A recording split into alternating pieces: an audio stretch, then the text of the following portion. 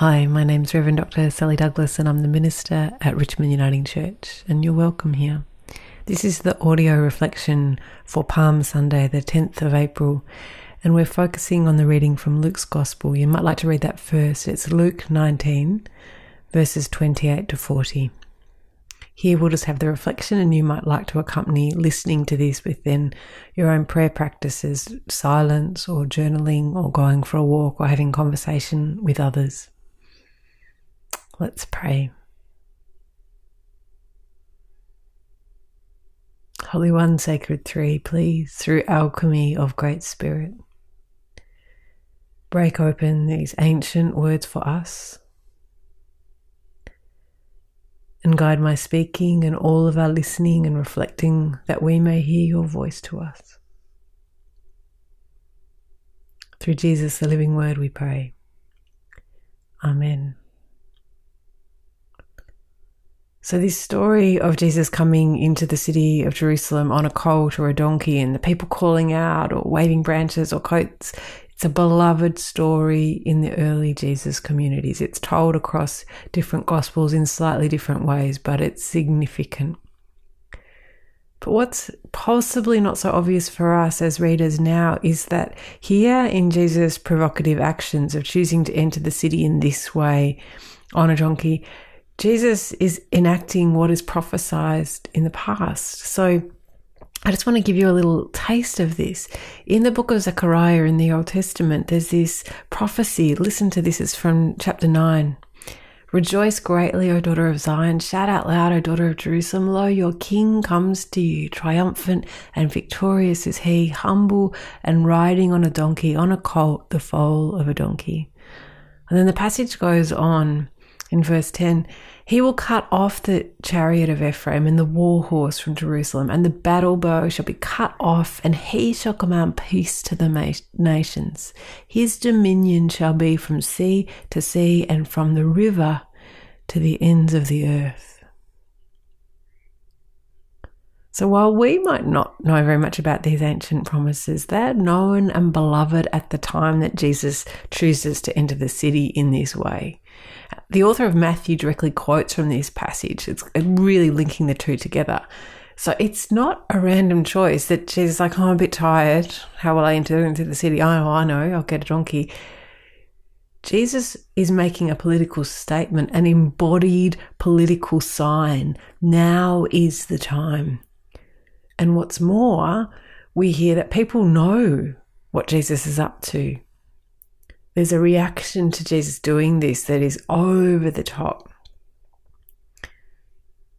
Now, what's interesting is that these ancient promises are not written in some glory days. There's continuing debate about when Zechariah is written, but maybe the 500s BCE, and people are in exile. There's occupation, whether it be from Persian rule or if it's written earlier from Babylonian rule, which is even harsher on the people of Israel. It's not some time of peace and happiness where the king is actually reigning. They're under threat, under oppression, and this is a longing for the future. And now, hundreds of years later, as Jesus enters Jerusalem in this provocative way, embodying this promise of the future, the people of Israel are living under an oppressive political regime again, the Roman Empire. So it's not just some happy story celebrating peace and freedom. It's occurring while chariots are driving through cities with untold wealth, while emperors are claiming to be divine, while incredible hardship happens. And Jesus knows that there are increasing plots to get him killed. In the context of all of this happening, Jesus chooses to come into the city openly in a way that is going to gain more attention and more anger from authorities. In this context, Jesus chooses to embody this ancient prophecy, saying without words, but proclaiming nonetheless, the one whose kingdom is so different to the rule of empires, the one who comes in peace, the true king, is here. Jesus dares to suggest in his actions that he is the one who, quote, dominion shall be from sea to sea and from the river to the ends of the earth. And on some level, the crowds know this. It's no accident in Luke's gospel that they call out, "Blessed is the King who comes in the name of the Lord." And that Jesus says even the stones might call out. And the tension continues in the story. Even though it's this wild moment of recognition and celebration, we know how this story ends. That within days, we'll be at the foot of the cross. It looks like defeat. It looks like the empire wins. That while there might be peaceful protest, violence and oppression and injustice win the day.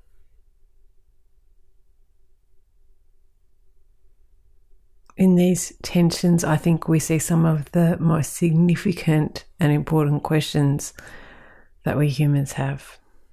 They also happen to be questions at the heart of Christian faith. Does evil win? Does violence win? Does brute force and injustice win?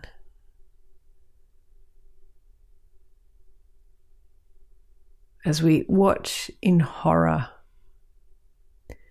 the atrocities happening in Ukraine due to Russian forces, and as we know that violence continues in places like Ethiopia and Yemen and other places, but without all of the media attention, it is right that we ask, does violence win?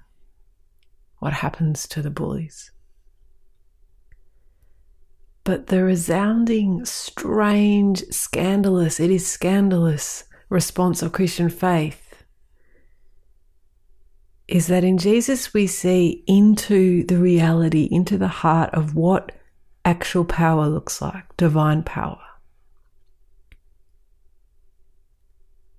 And in Jesus living and non-violent dying and rising in forgiveness, as the veil is pulled back and we see into the heart of God, we see into eternity, here we discover that divine power, ultimate power, is not violent or brutal like us.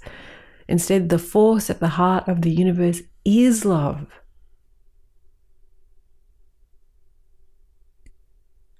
And that this divine power that looks like failure, that looks like foolishness, as St. Paul says, it's actually stronger than all human violence, all empires. In Jesus living and dying and rising, we see that violence does not win. Brute force does not win. While the cross looks like defeat, the ending of the Jesus movement, after the cross, the risen life of Jesus could not be pinned down. Instead, this unexpected movement, this tiny little movement of radical non-violence and grace that we see this little taste of today in Jesus' provocative actions of embodying the prophecy coming in on the donkey, it expands beyond just this local crowd on the streets of Jerusalem, beyond the not just the 12 disciples, but the faithful women disciple as well. It expands beyond them who actually got to meet Jesus in person into tens and then hundreds and then thousands and then millions of faith communities, Jesus communities, down through the centuries who continue to be transformed by this crucified and risen one, whose life and love could not be put out by empire, could not be ended by violence. The Babylonian Empire fell. The Persian Empire fell. The Roman Empire fell. All of them seem so huge and indestructible, but they all collapsed. And friends, the Russian Empire will fall as well. Putin's power will run out. His violence is already being exposed. He will be called to account, whether in this life or the life to come. And so will those who have supported him. But the power of the gospel, the power of divine love that we taste and experience and encounter in Jesus, the Holy Human One, the one whom empire violence could not destroy, it continues to reign. And we're called to join in with this energy, with this divine flow, the power of the unexpected kingdom, the humble kingdom, the salty kingdom, the mustard seed kingdom. The kingdom that we pray to come on earth. So how do we, regular people or exceptional people, beloved people, how do we join in with this reign of God that is not seen with eyes but we see in actions? Or to be committed to Jesus' way of non-violence, the reign of the kingdom, is not a call into being passive. I think the word pacifist is a slippery one in English because it sounds so much like being passive, not acting, being a doormat when violence comes knocking. Jesus' actions are not passive, as this story really makes clear. Jesus is active and provocative, bold and daring. In choosing to come into the city, embodying this prophecy, riding in on the donkey, Jesus incites the rage of the authorities. In the midst of the violence of empire, Jesus chooses to embody a different reality, to tell a new and ancient story of where real power resides, of how God reigns in peace and humility, from the river to the sea, in a power that cannot be controlled or defeated or put out by empire. So to be a follower of Christ, to send our allegiance and our lives in this direction, to go in this way, is to be active. It's to join in this telling of an alternate reality, divine reality, to be about dreaming bigger dreams and to proclaim in story and art and action and symbol fresh and ancient promises of peace, of restoration, of justice, of hope. To refuse to be crushed by the lies of violence and despair.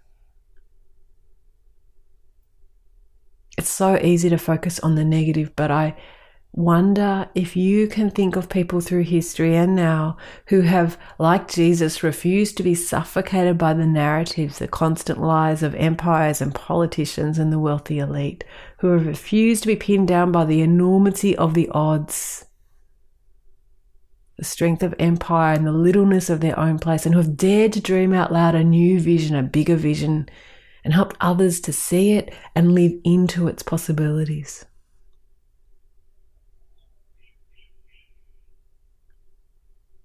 Clearly, people like Martin Luther King and other civil rights activists have done this. In incredible odds against them, they dared to live and speak and tell of a bigger reality where black and white people were honoured with dignity. The suffragettes before them, incredible odds against them, standing up for the rights of women as people who were able to vote 100 years ago. This was still so radical, but they dared to dream a bigger dream. People like Wilbur Wilberforce and others who stood against slavery, who told a new story. Here in Melbourne and around Australia, grandmothers protesting against refugee detention have refused to listen to the narratives of politicians and stood in solidarity with those who are being locked up and excluded. Advocates of safe injecting rooms saying, instead of demonizing those addicted to drugs, let's create health. Let's create spaces for recovery.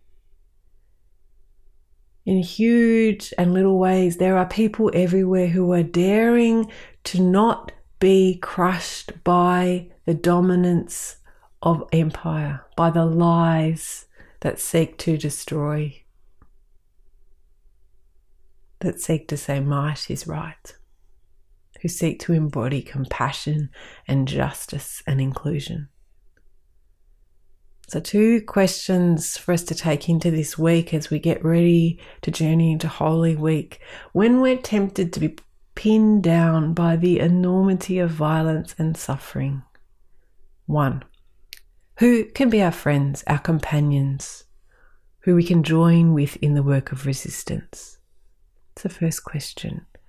So instead of being crushed by the suffering, who can be our friends and companions who we can join with in the work of resistance, of telling a different story, embodying a different story? Now, these friends might be living or dead. We might read about them and be inspired by them. We might know them personally.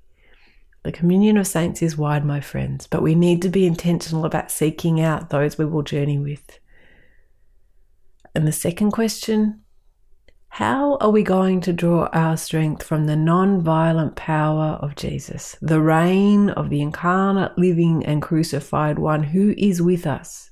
Jesus is not just some idea to agree with or disagree with. How in our spiritual practices are we allowing ourselves to be nourished and transformed by this one, whose reign is coursing through our world?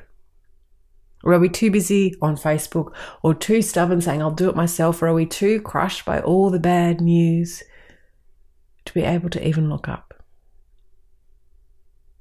How will we allow ourselves to be fed and refined and strengthened and emboldened and challenged by the true Prince of Peace, the humble one, who is here among us? Amen.